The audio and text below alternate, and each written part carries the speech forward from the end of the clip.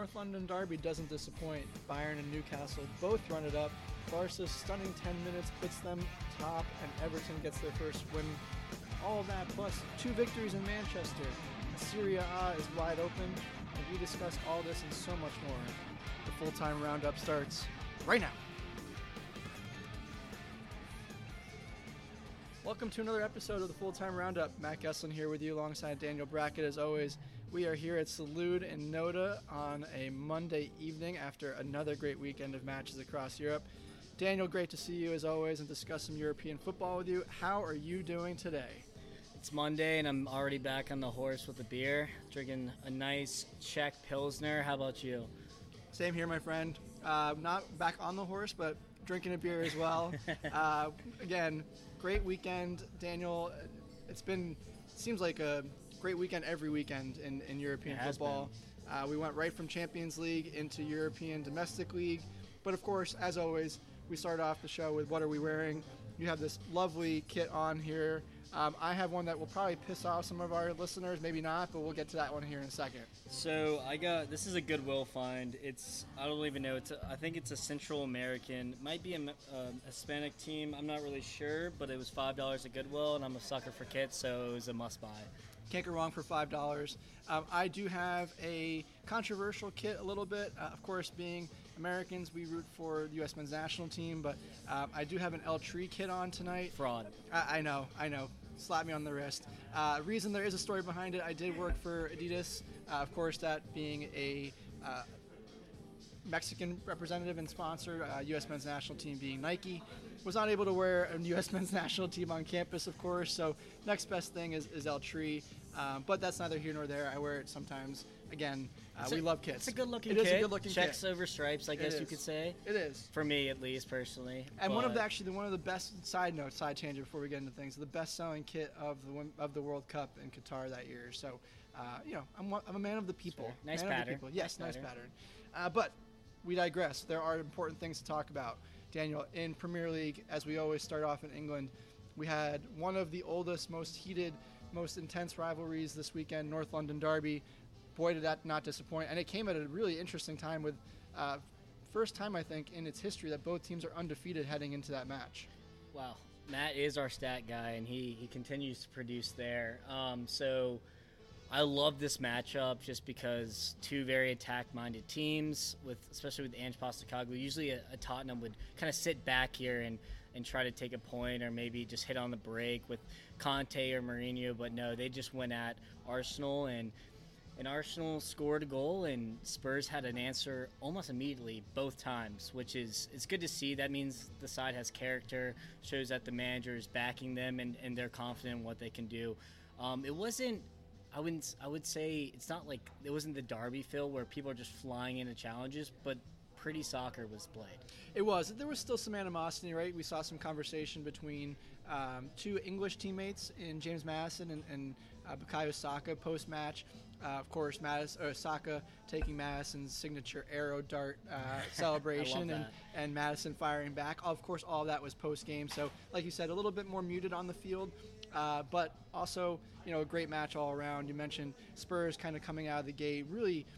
We've talked about this before, taking after their manager, right? They're really, embracing that Ange Postecoglou vibe and kind of just the way he approaches things, never fight, never back down, always fight, never back down. And they did just that, like you mentioned, going down both times and equalizing both times as well. A mistake from, Jorginho in the second goal that really, James Maddison, nice pass to Sonny, who had a brace in this one. But like you said, just, Spurs, we've always talked about Spurs as having Spursy moments. Yeah. I think that may be time to put that to bed, although it is early. But we'll see. This looks like a different Spurs side this time around right now. No, it does. But I will say that Madison looked like he hyperextended his knee. Scans are still out on the verdict of that knee injury. So if Madison's out for an extended period of time, I'm not very bullish on Spurs in the upcoming future. So better hope he's healthy. But I will say that Saka's done that several times. He did the fingers in the ear when he scored against Man U to copy Rashford. So that's an ongoing trend, and that's just showing that Saka is him. And the two people that stood out for me was Son and Saka. Those two guys were the best players on the field, honestly. And it was fun to see them kind of go back and forth. Yeah, and like I mentioned, two English teammates, so that'll be interesting to see that dynamic as it continues. Is it just a little bit of back and forth after the match, or is this something that you'll see carry over into a big tournament for England coming up? That, of course, that'll probably be squashed once they get back to camp. But you mentioned those two players, of course. There was also a lot of new players for Spurs in this one, first time in the North London Derby. True. They did deliver. They looked good. Again, we always knew that this game was going to be high scoring. Honestly, 2-2 was something that I thought was a little bit lower than I expected, with both teams being very offensive-minded, questionable at the back, although you have to say Spurs looked a little bit sharper at the back than I thought they were going to look. Yeah, I mean, one of the goals was a tough own goal by Cuti Romero, just trying to lump it and just went off the shin into the goal. So I thought both teams defended fairly well, other than a couple individual mistakes, but we also didn't mention, but David Raya solidifies his number one spot. That one save, that's a never give up mentality. Squares it for, I can't remember, was it Brendan Johnson? Yep, Brendan Johnson. And all he has to do is put in the back of the net, and Raya just jumps all the way across the goal to save it out. I couldn't believe what I was seeing. So David Raya seems to lock up that, and Ramsdale's future is in doubt. Yeah, and you mentioned Brendan Johnson. He did go out with an injury at the end of that match as well. There was another player, Declan Rice, who had a knock as well, picked up a back injury. Doesn't appear to be too serious, but two injuries to keep an eye out for. I would say of the two, Declan Rice a little bit more important to the team than Johnson, but we'll see. And of course, we mentioned and we've talked about him before, Martin Odegaard being in that middle and that engine for that team, but you do want to see Rice come back, especially after Jorginho makes a mistake that cost the Spurs honestly probably 2 points based off that play. They were kind of in control of the match a little bit.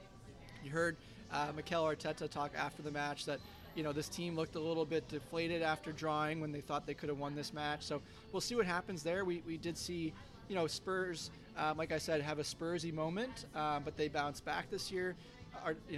Arsenal last year falling at the end. Is this another opportunity for Mikel to rally the troops after a hard-fought North London derby, even though they did drop points, or will that be a trend that we see going forward, that a little bit of adversity and this team kind of falters? It'll be an interesting dynamic. It's still early in the season, but just something to look out for. Every point matters when you got a team like City at the top, so we'll maybe they'll look back at the end of the season and say this is points lost, but any derby to get at least a point out is a success. So I wouldn't look too far into that. Yeah, and you mentioned dropping points. These two teams now, of course, with the splitting the points there, 4th and 5th respectively. Of course, goal differential has Arsenal ahead has Spurs ahead of Arsenal in that Champions League spot. But Daniel, to me, this and you never count those two teams out, especially with what Arsenal did last year. But 4 points behind City right now for the title. But we do have 3 other teams that are really fighting for that top spot. I know one of your teams is in that mix, and the real question is, do we have a title race on our hands? We have 3 teams at the moment, like I said before, those 2 that we just discussed. Where do we stand on this? Is this a City versus everybody, or are we really looking at something that's more of a balanced top half of the Premier League?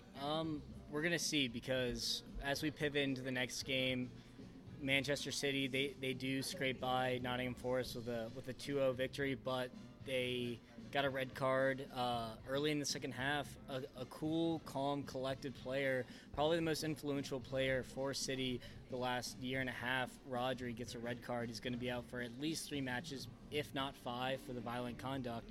So that's going to be a big hole to fill, and they're already pretty injured with the likes of Kevin De Bruyne, Grealish is out, John Stones is out, just to name a few.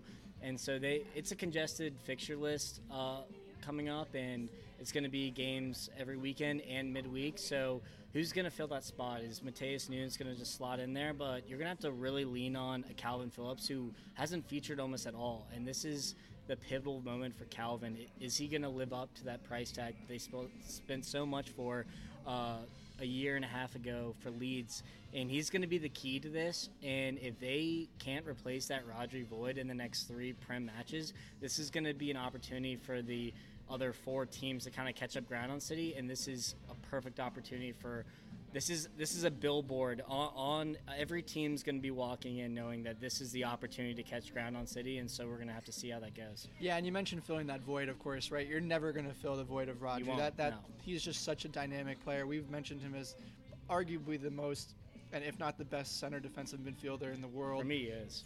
For me, I just agree with you as well. The fixture list is not easy either, like you mentioned. The head-to-heads against the three big teams Arsenal. that we talked about. Yeah. Arsenal, Brighton, and then, of course, you have the Manchester Derby against United. That is if he only gets 3 games. We didn't even look if he gets 5. And, you've seen punishments doled out for what he did. If you haven't seen it, a hand to the throat of the player on Forest. So, there is debate of whether or not this is going to be more than a regular 3 games suspension for a red card. So it's an interesting dynamic right now. Did you see the clip of him doing it? He realized as soon as he touched the guy, he knew he fucked up so badly. He does it, he pulls away, and then just grabs his head like, oh no. And that may save him. But they made a point of emphasis going for touching the throat or anything like that. So hopefully we'll see. Like you mentioned, this is an opportunity though for some of those other teams to jump up and kind of get of course City being in the lead or ahead already is kind of a tough spot for everybody else, but you also want to hope and understand that some of the other guys, like your Liverpool, who looked pretty good the other day, will continue to do that. So, what were your thoughts on Liverpool? And they won against a tough West Ham, who everyone's been very high on at the start of the season. Yeah, it was a good win. Kind of like West Ham have had 2 tough games in a row with City and Liverpool, and I was thinking Liverpool's record against Moyes is incredible, so I wasn't too worried. But when they tied up with a Jared Bowen header, it was a little concerning. But we're a second half team, as we showed statistically, and when you have a Darwin Nunez just in great form, Mo Salah in great form, Diaz is in great form, and then you can bring on a Gakpo and a Jota off the bench. That's just kind of over for them. So convincing win here. I will say that we do have the longest unbeaten streak in the Premier League to boast. So we'll see if we can keep this run of form up. I think we do. We do have an interesting schedule list the next 5. Some bad teams, some good teams. So we'll see if we can make some ground up on City. I think we will, just because Klopp's going to be motivating the boys a lot. But I was also, just to give flowers to West Ham, I think Bowen again passed the Anfield test. I thought he looked fantastic. Paqueta looked insane. I haven't really heard about his betting thing, but if he can stay out of trouble with that, then I think West Ham are just going to be just fine. Yeah, I was going to ask you about West Ham because, real quick, of course, they've lost the last 2 matches after that really fast start. But, of course, the 2 teams were City and Liverpool, two of the best teams in the league, of course, not only at the top of the table right now, but historically.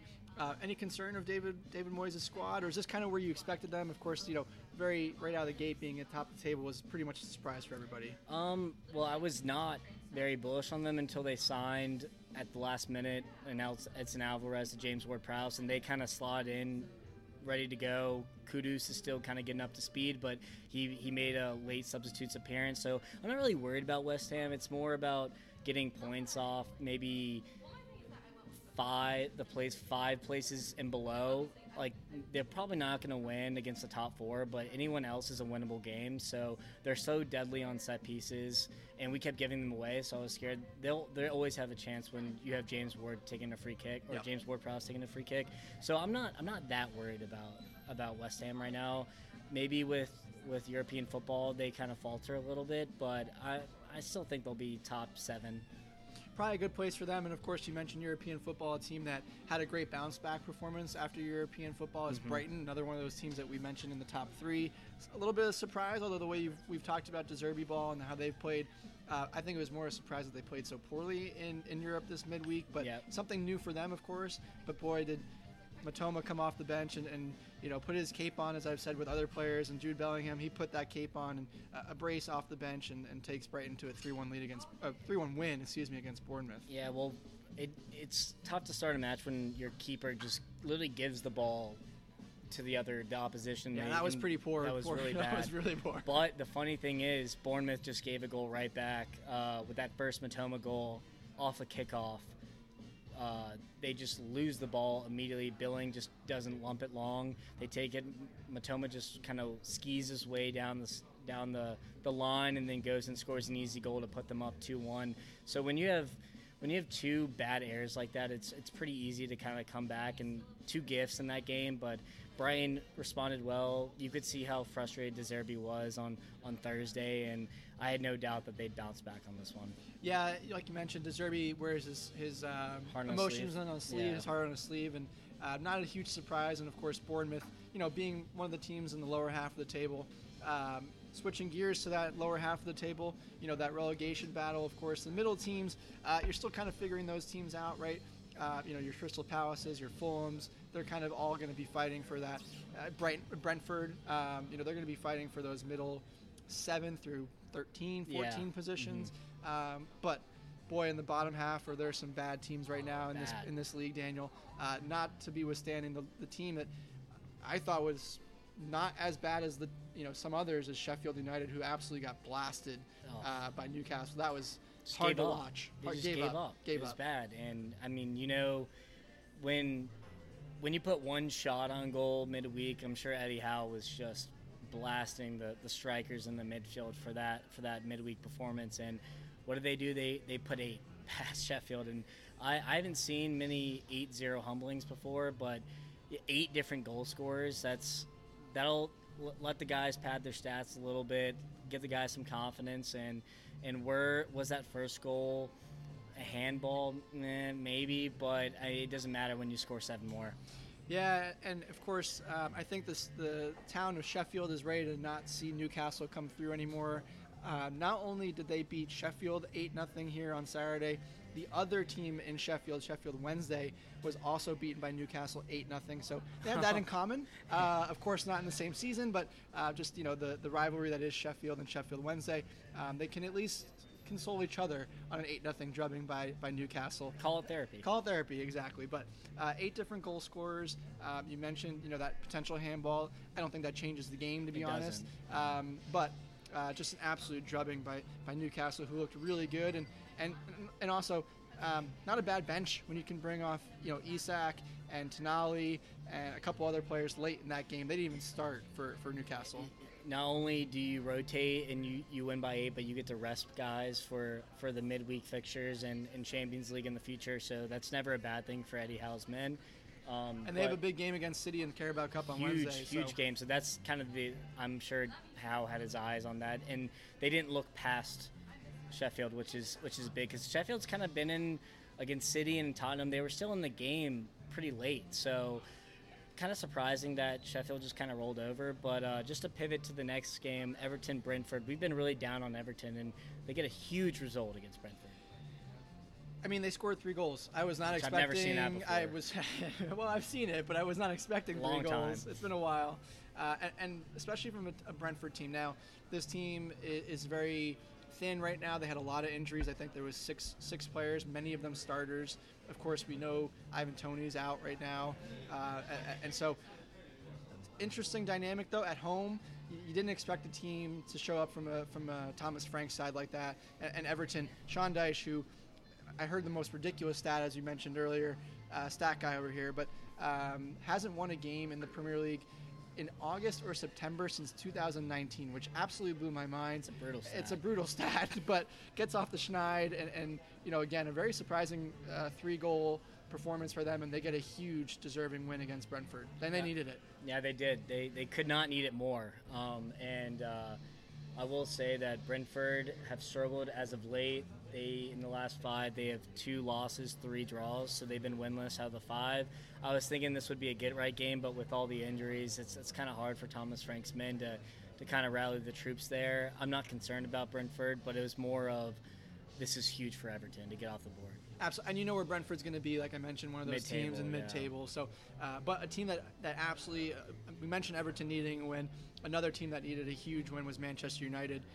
They got just what they needed, playing Burnley, who were, I think, 18th or 19th, depending on goal differential. So at the bottom of the table.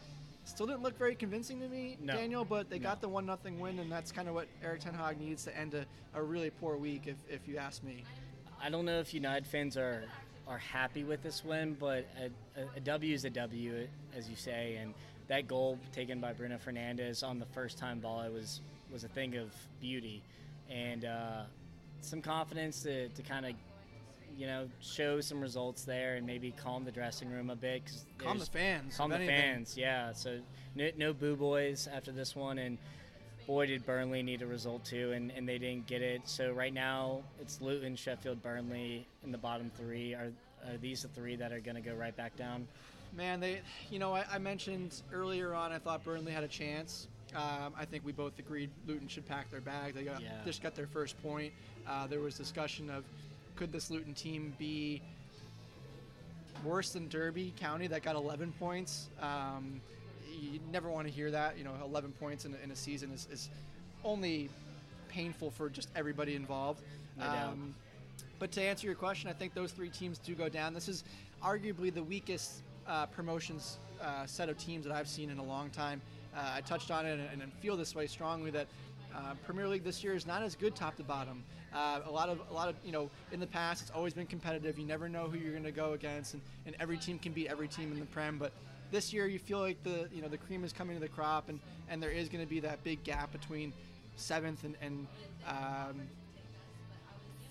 18th, and then the bottom three will be the bottom three for pretty much the whole season. And speaking on Luton, they did get their first point, I believe, first point, yep.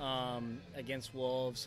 An early red card from Bellegarde helped their causes. Pretty solid penalty, but a draw is a draw, and that was pretty big for Luton being at home. Finally, give the fans something to cheer about, and surprisingly, a 1-1 draw. I thought this game could have played for the entire season and no team would have scored. That is true. 1-1, and they get their big point that they needed to get off, and maybe that frees them up a little bit to play.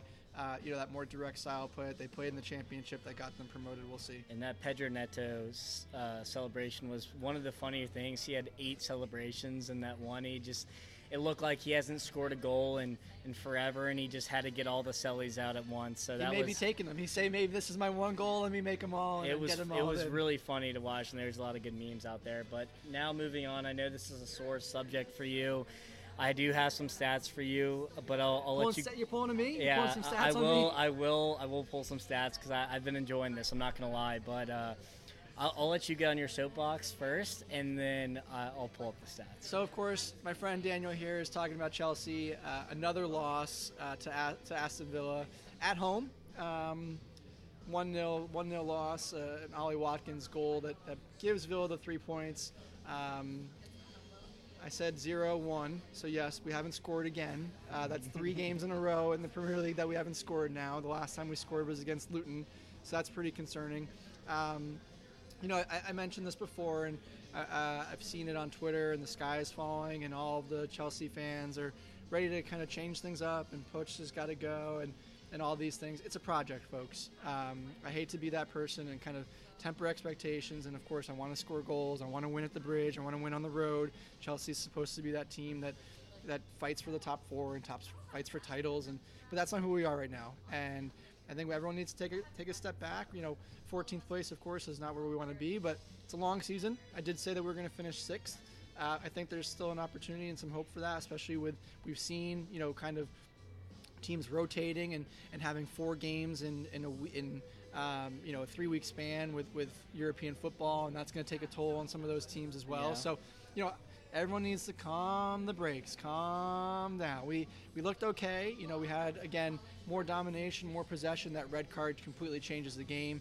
And then, of course, when you give up a counter-attacking goal, that Ollie Watkins, a great finish. A little unlucky from Levi Colwill, who blocked the first one, and then Ollie gets that rebound and off the deflection and puts it between Robert Sanchez's legs and ends the game. You should have saved that. Should have saved it, 100%. But it's tough. I cry at night. I cry to sleep. But I think we'll be okay in the end. And like I said to you before, Daniel, we finished 8th or 9th. For me, that's kind of where I expect this team to be. I have gone mute before when Liverpool was struggling, and I was not as nice to Matt after this one. He was a little sensitive, but it's okay. It's okay. So just a couple stats here. In the heat of the moment. And just a couple stats here. 0 goals in the last 3 games, 5 points in 6 matches. You have Arsenal, Brentford, Spurs, City, Newcastle, Brighton, and Man U next. That is a brutal schedule. Not only Nico Jackson misses the next game off suspension, Malo Gusto out for 3 matches with his red card. That is not good. And another horrible, horrible stat. Only 2 wins since Potter was fired. Yeah, it's dire. I get it. And $1 billion spent. It's dire. And Poach came out today and you know, said it's time for the kids to grow up. But at the same time, you know, you mentioned the $1 billion that have been spent. A lot of those players, and this is just fact, folks, I'm not trying to make excuses for my squad, are hurt. You know, Reece James on the bench. Ben Chilwell hasn't been playing. Nkunku hurt. You know, you could go down the list. A lot of the starters that were supposed to be starters for this team were hurt or are hurt.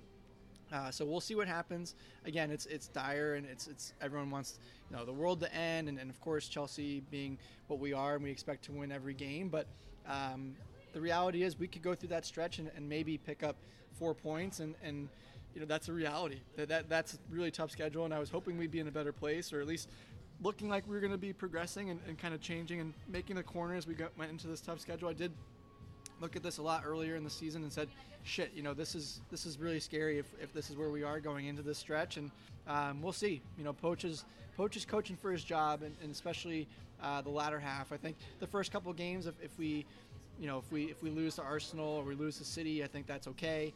But if we don't play well or don't score some goals against Brentford or Newcastle, I think you're starting to question, especially if that's about week 10 or week 11 of the season, and we're still in 14th place with 5 points or you know, maybe 7 points or whatever. Then you start to really question where this goes. And the last thing I'll say on this matter before we move on to other leagues is you pay Pochettino the big bucks for a reason, and you spend $1 billion.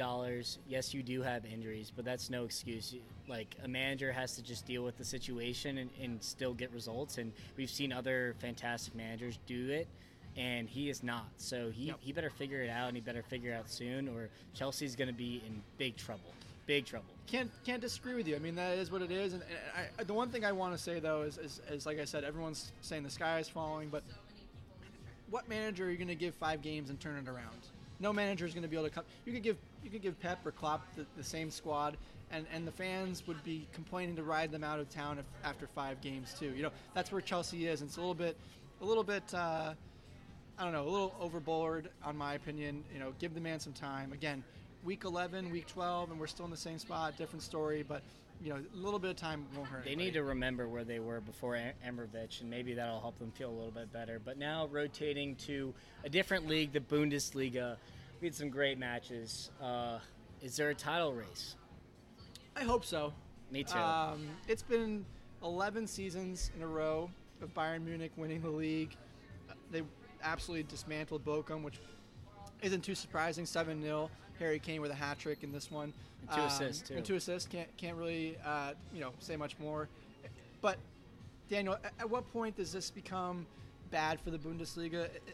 One of these other teams, of course, we know that Bayern spends more than all the teams almost combined in the Bundesliga, but there has to be someone that can step in and kind of give them a run and end this reign of dominance, right? And I think the team or the teams that could give them a reign, what we're about to talk about, one is Leverkusen, and they had a convincing win against Heidenheim. We've seen other big teams like Dortmund kind of give up points to Heidenheim, and Leverkusen were in full go mode the entire time, a convincing 4-0 or 4-1 win, excuse me. They did tie it up for a brief moment, but when you have Victor Boniface or Boniface, excuse me, and Wirtz and Frimpong and all the other players that they very good players that they have, it was always going to be Leverkusen today, and they had a convincing win. Now, not much to say. It is a newly promoted side, so we can go ahead and kind of move on here. But Leipzig actually had a kind of a tricky game against Magdeburg.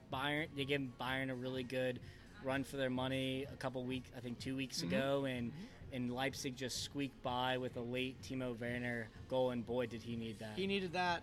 Surprising to see him on the score sheet. A great finish, to be honest. If you saw that goal from that angle, was unbelievable. Of course, played through by Xavi Simons. Great ball through, perfectly weighted. gets around the keeper, and like you said, an impossible angle off the post and in. They needed that win to keep pace. It's you mentioned Mönchengladbach, who've given Bayern Munich a challenge. They've also given Leipzig a challenge at home. It's a tough place to go play.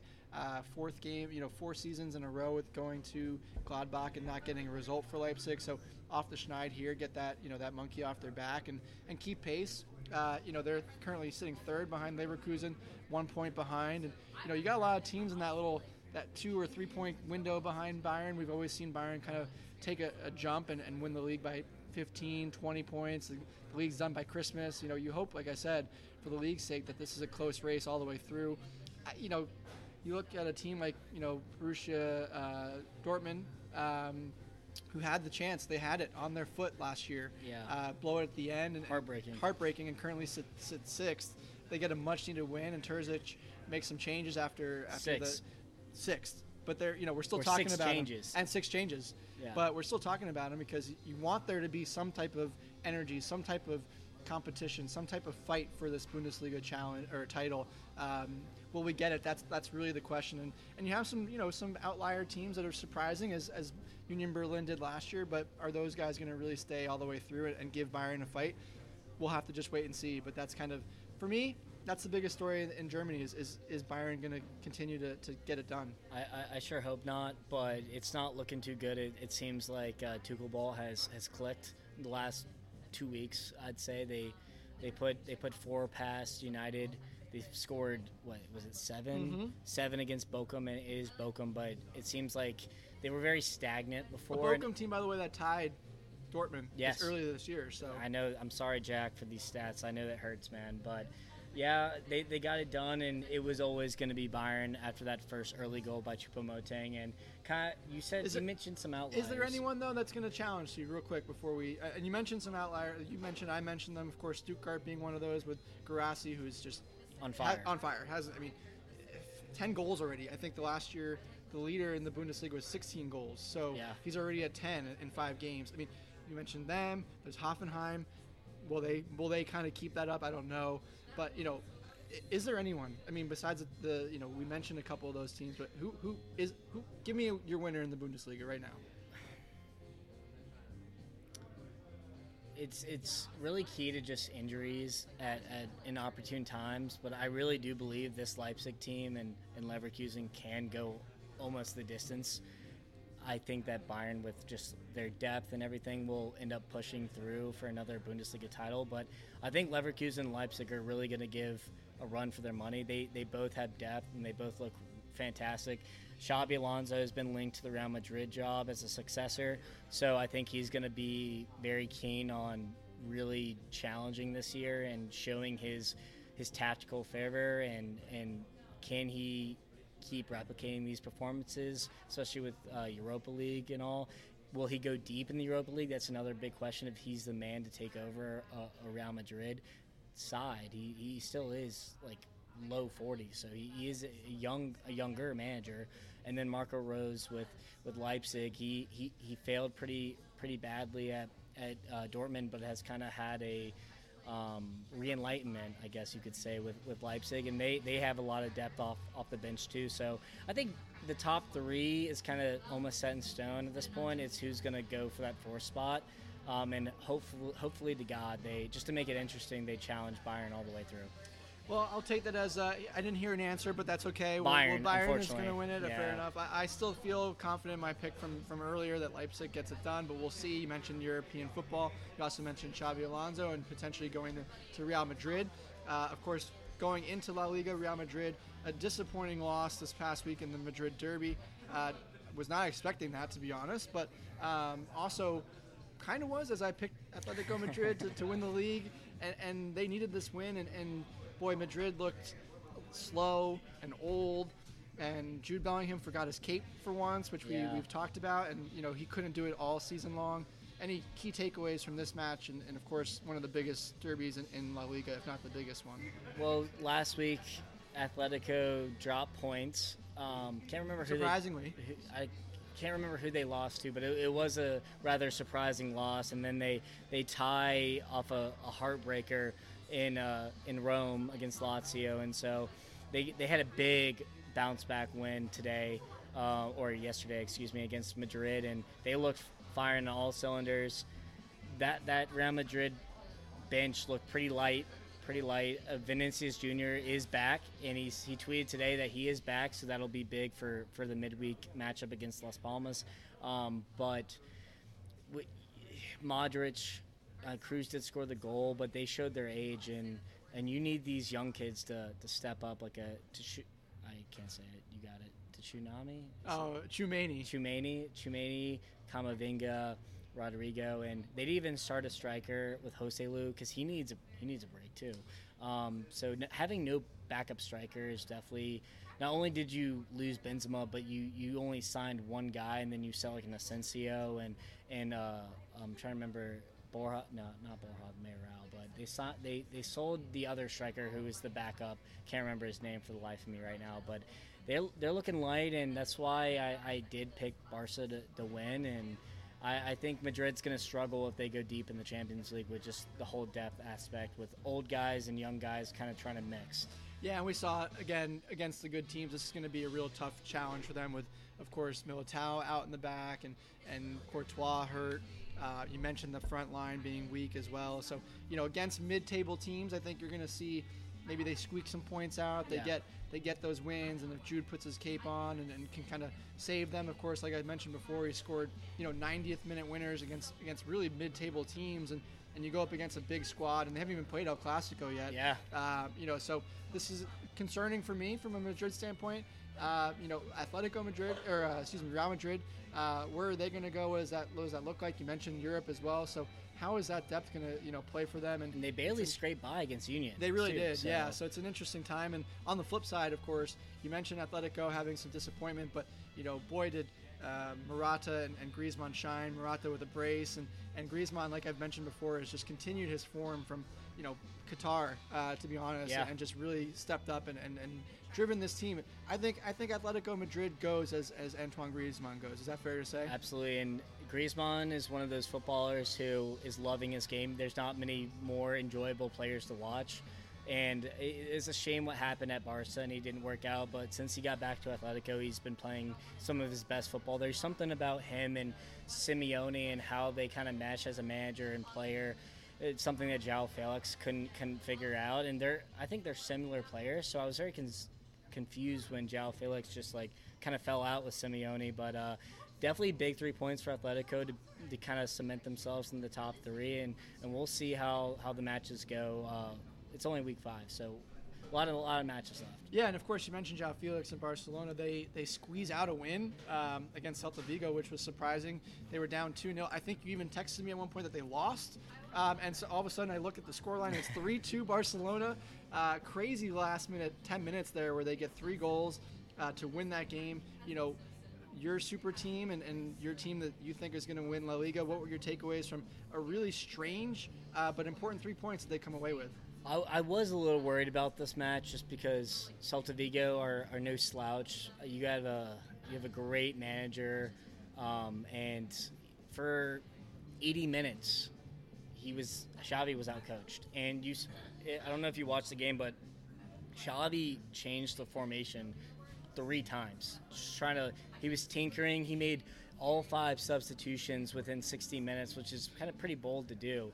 And Celta got that second goal, and I was on the treadmill watching it, and I just kind of turned it off after the second goal. I was like, oh, this game's done. And I looked back, and because you texted me, and you're like, wow, Barcelona with 3 goals, and didn't see that coming. But it's very nice to see that they had that no quit attitude. And I mean, that first Lewandowski goal, just to slightly caress the ball over the keeper, bar down into the net, and then they respond, they keep going. I mean, absolute collapse by Celta, and I'm sure Rafa Benitez is very upset with the squad.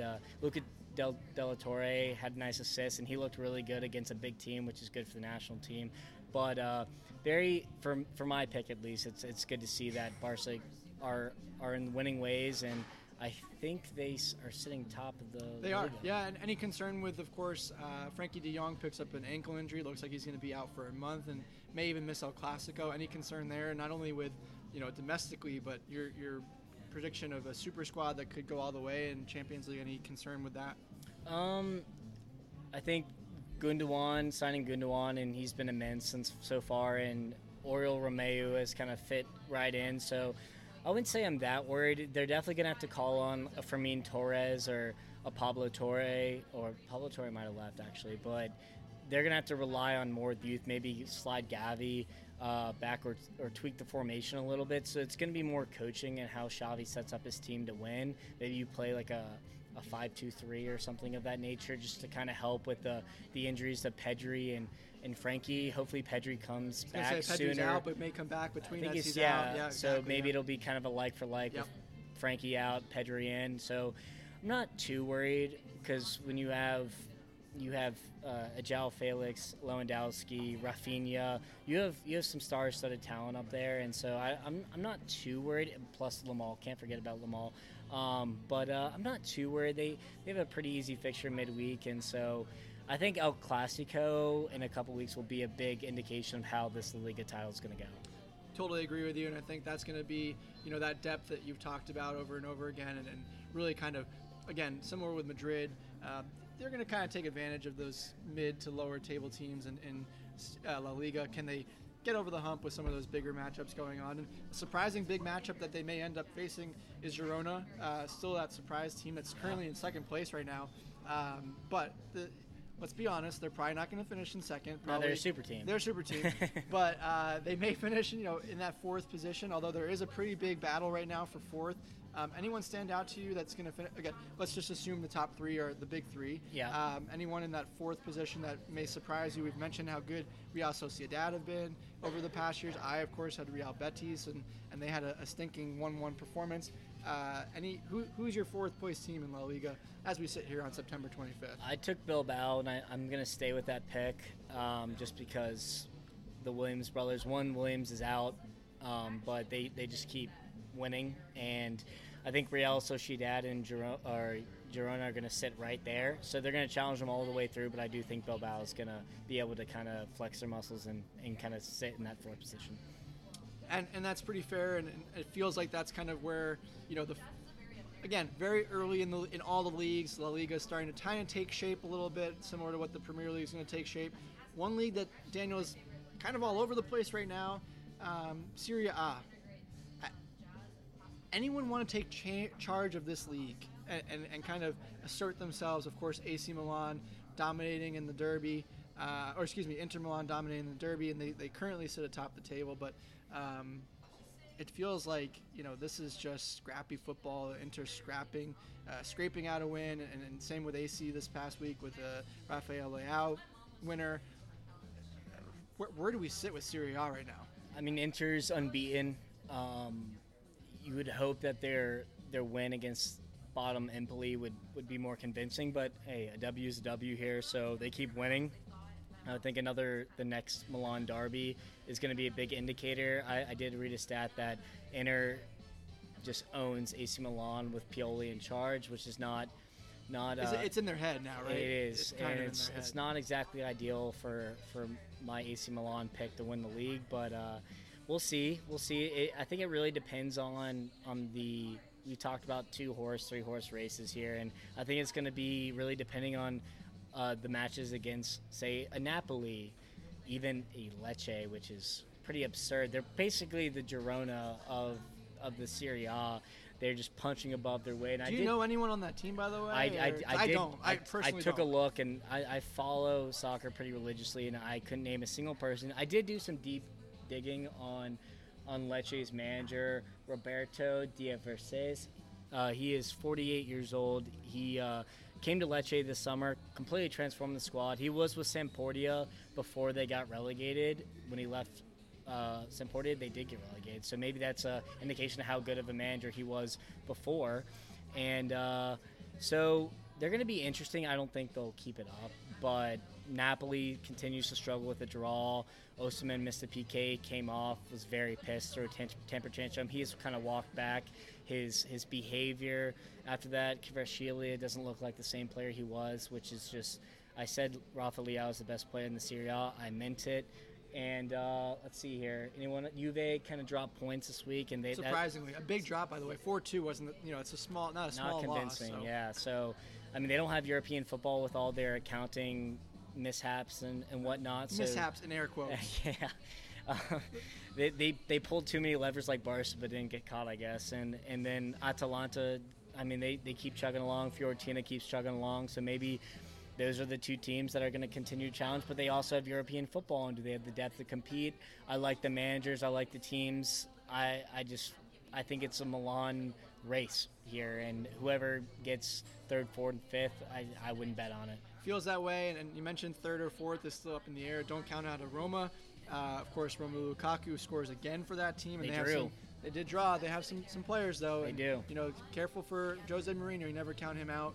But I do feel like you said it's a Milan race for the title. So Lukaku 4-4 too. Yeah, exactly. Back in style. We'll keep an eye on that. Another team we want to keep an eye on is, especially now with their star player being hurt in La Classique, is PSG beating Marseille 4-0 this weekend. Of course, like I mentioned, Mbappe does get hurt.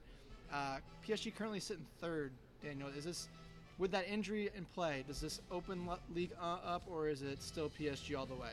We don't know the extent of the injury. I was checking the injury report for their next match, and he wasn't listed, so I don't know if that's just FootMob not. I don't know if it was a precautionary or if it was just FootMob not kind of reporting it yet. I did a little research into it, but I didn't find much. So it seems like they're kind of keeping it in house when it comes to PSG and the extent of that injury. But Goncalo Ramos kind of opened his bank account there at PSG with 2 goals, and so that's going to help when you have Muani, Ramos.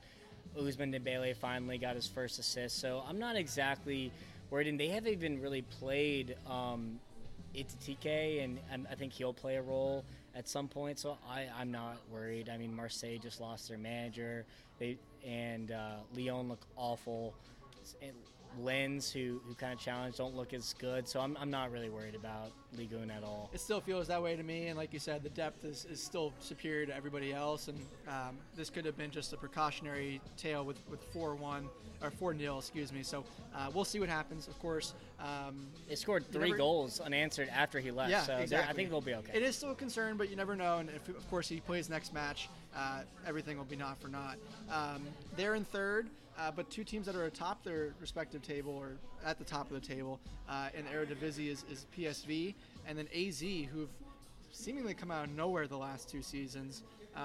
Any thoughts on either of those 2 teams? There is a big story coming out of the Eredivisie that we'll get to here in a second, but thoughts on any of those 2 teams? PSV, of course, have been up top all season and last year as well. Yeah, well, Feyenoord won the league last year. Yeah. Second place for PSV last year. PSV kind of got thumped midweek against Arsenal, responded with a nice, easy 4-0 win. So Pepe got off the mark. Tillman overslept, so was in the matchday squad. That's never good if you're a U.S. national team supporter.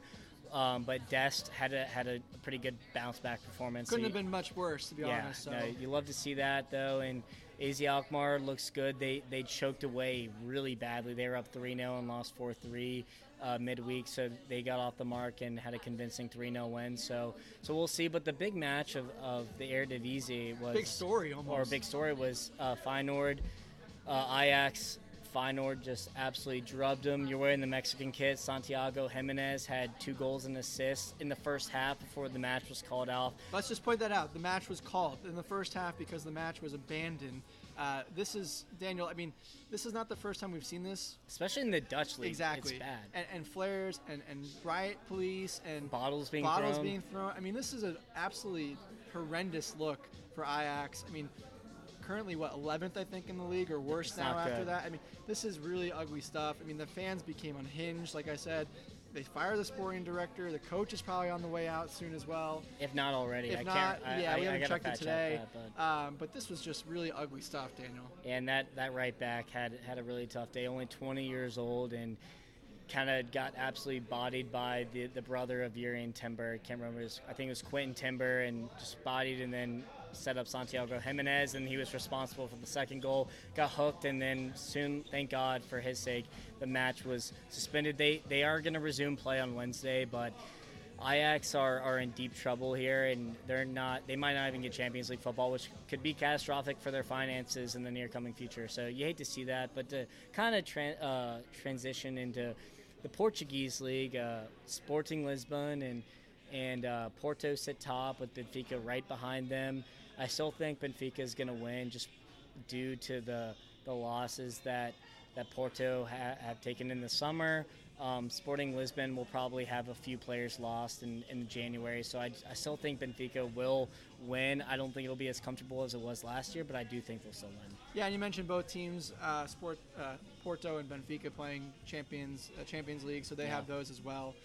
Two perennial teams that pretty much always dominate the Portuguese league, and of course Sporting right there as well. So an interesting dynamic there. We'll see what happens. But Daniel, I'm low on beer. I know you're low on beer. We're gonna go grab another beer real quick.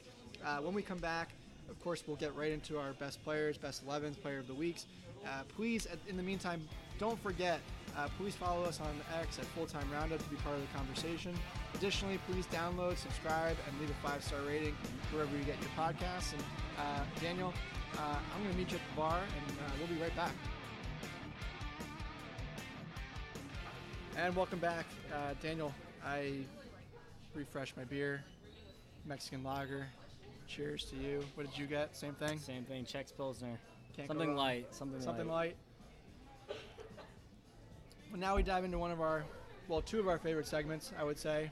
As much as I love talking about the broader look at the teams, we're diving into players here, Daniel.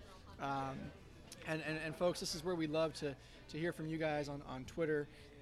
Again, Full-Time Roundup. You can follow us, or X, however we're calling it these days.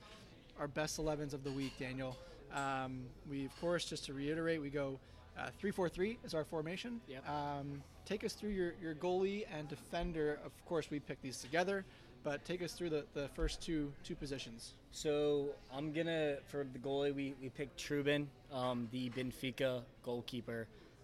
He saved a penalty, which was crucial in their win this week, and he faced 2.43 expected goals. My favorite stat, by the way. And only conceded one, so that's a pretty good damn day when you think about it. And for defenders, you got Kieran Trippier, a hat trick of assists against their rout against Sheffield, so that was always a no-brainer. We have João Cancelo, 1 goal, 1 assist, was instrumental in the comeback against Celta Vigo for Barcelona. And then third, James Tarkowski. Never thought I'd have an Everton defender. Maybe our last time having an Everton defender. Definitely the first and the last, but he had a goal and an assist for Everton, which was crucial for their 3-point Saturday. So we're gonna go with Tarkowski as the third defender.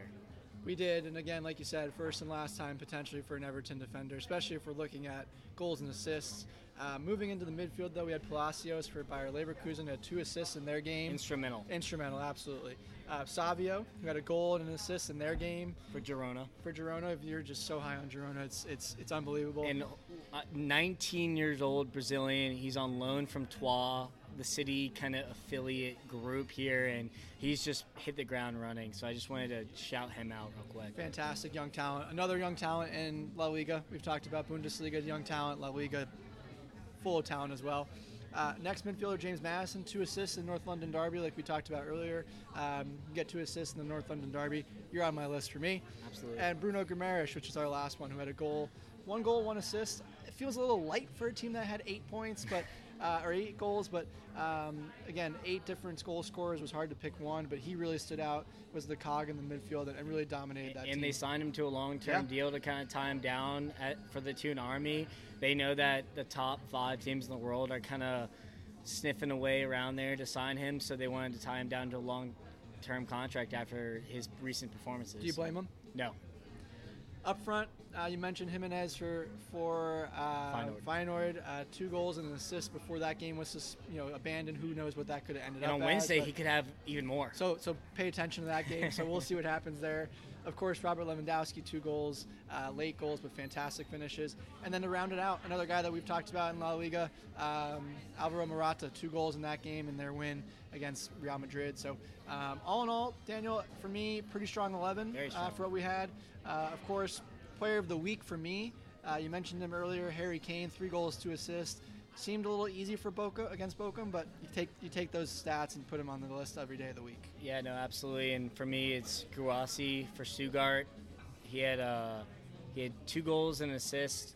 gorgeous second finish, by the way. I mean, he kind of looks like Giroud, in my opinion, where his build-up play, and he can really play off like anyone. They kind of lump it to him as a kind of play off of him as a striker, and he has 10 goals and 1 assist and 5 or 6 Bundesliga appearances, which is just nuts numbers. Can he keep it up? We're going to see, but I'm looking forward to kind of seeing how he progresses, and it seems like he's not going to be on Stuttgart for very long. Young player of the week for you? I have Saka. So, I mean, it feels like he's not that young because he's just been playing for so long. He's been killing it, Yep. but he had a goal. I mean, you could arguably say that first goal, that own goal against Cuti Romero, he set that up. He was the one who shot the ball. So I'm going to give him 2 goals here, even though the stats speak differently. But how about you? I'll go with the player that we've talked about. I feel like at length and at nausea in this pod is. What are you going to do? You can't. He is what it is. Victor Boniface, 2 goals in their game, in their 4-1 win. So, can't really rule it out. And those are our players of the week. And again, we'd love to hear your thoughts on those. Now, this is Daniel's time to shine. Again, I've talked about how I stay out of this one. That, of course, is Daniel's best bets for the week. Daniel, take us home. Give the people what they want to hear and how they can make some money this week betting on the games. So first, we're gonna recap last week. And I'm gonna give you a story first. So I my bookie actually had to take off soccer because I was absolutely bankrupting this poor guy. So that just shows to the listeners. You should probably listen to what I'm putting down here. So we went. Except for me, I can't. Except for you. But we went 3-2 on best bets. I added a new mortal lock, which is we risk to win 3 units, and the Stuttgart over cash, and then the parlay cash as well plus 2 units. If you listen to the pod, I kind of gave you a bonus best bet here, so we'll go over those. So Leipzig versus Magdeburg. Couldn't be more wrong on that game. So hey, we're gonna take the L. Only 1 goal scored. That was a surprising game for me. I thought they'd kind of steamroll against Magdeburg, but hey, they gave them a good game. So what can you do? Spurs Arsenal over 3.5, exclusively on the pod. Easy cash with 2-2. Leverkusen Heidenheim. This was such an easy play. 4-1 easy victory. Monaco Nice over 3 loss, but hey. When Balogun misses 2 penalties, there's not much you can do here. So with those 2 penalties, we would have had a push. But, hey, I'm not going to hold against Balo as a U.S. national team player. Also, ball don't lie on the first one. Just going to point that out. Ball doesn't lie. But, hey, I need more convincing penalties from you, Balo. So we're not going to hold that against you. And then Villa plus a half. I did say fuck Chelsea, and I meant it. Villa was always going to win, and the red card definitely helped with this one. So now we have next week's picks, and so there's a lot of midweek action. So some of these are midweek, some of these are not. So I'm gonna say the mortal lock. You risk to win 3 units is over 3.5 at even odds. Spurs versus Liverpool. This game could be 7.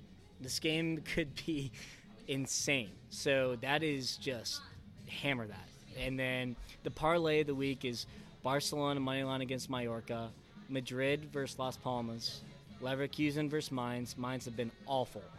City versus Wolves, PSG versus Clermont. So that is the parlay. That is 4-1, around 4-1. So I would take that before the line moves. I would take all of these before the line moves. And for the best bets, we're going to go back to the well with Stuttgart. Stuttgart versus Cologne over 3. I love betting Leverkusen. I will probably not stop betting Leverkusen overs because I don't think there hasn't. I'm not going to say that. But Leverkusen versus Mainz over 3, Monaco versus Marseille over 3, and Bayern versus Leipzig over 3.5. This game, I think it's gonna have with all that attacking power on both sides. Both defenses are somewhat suspect, so I think this could be a thriller here. I mean, folks. The record speaks for itself. 13-7-1, absolutely phenomenal. Gave you the bets of the week. If you don't bet them, it's your own fault. Of course, there'll be others that he may mention, and we'll share those with you guys. But I bankrupted my bookie, guys. So I kind of question the bookie now at that point, but that's okay. But you heard them here first. Take those bets, take them to the bank. Of course, we love listening, hearing from you guys. Again, you can follow us at Full-Time Roundup on X. Please feel free to go ahead and download, subscribe, and leave us a 5-star rating wherever you get your podcasts. And we'll always be listening and kind of working out and talking with you guys. But we'll see you guys in the next week. Thank you, and also give us a follow too. So at Life of Gesselin and CLTFC Liverpool are the 2 handles. So go ahead and give us a follow too and interact with us as much as you want. Take care, guys, and thank you for listening.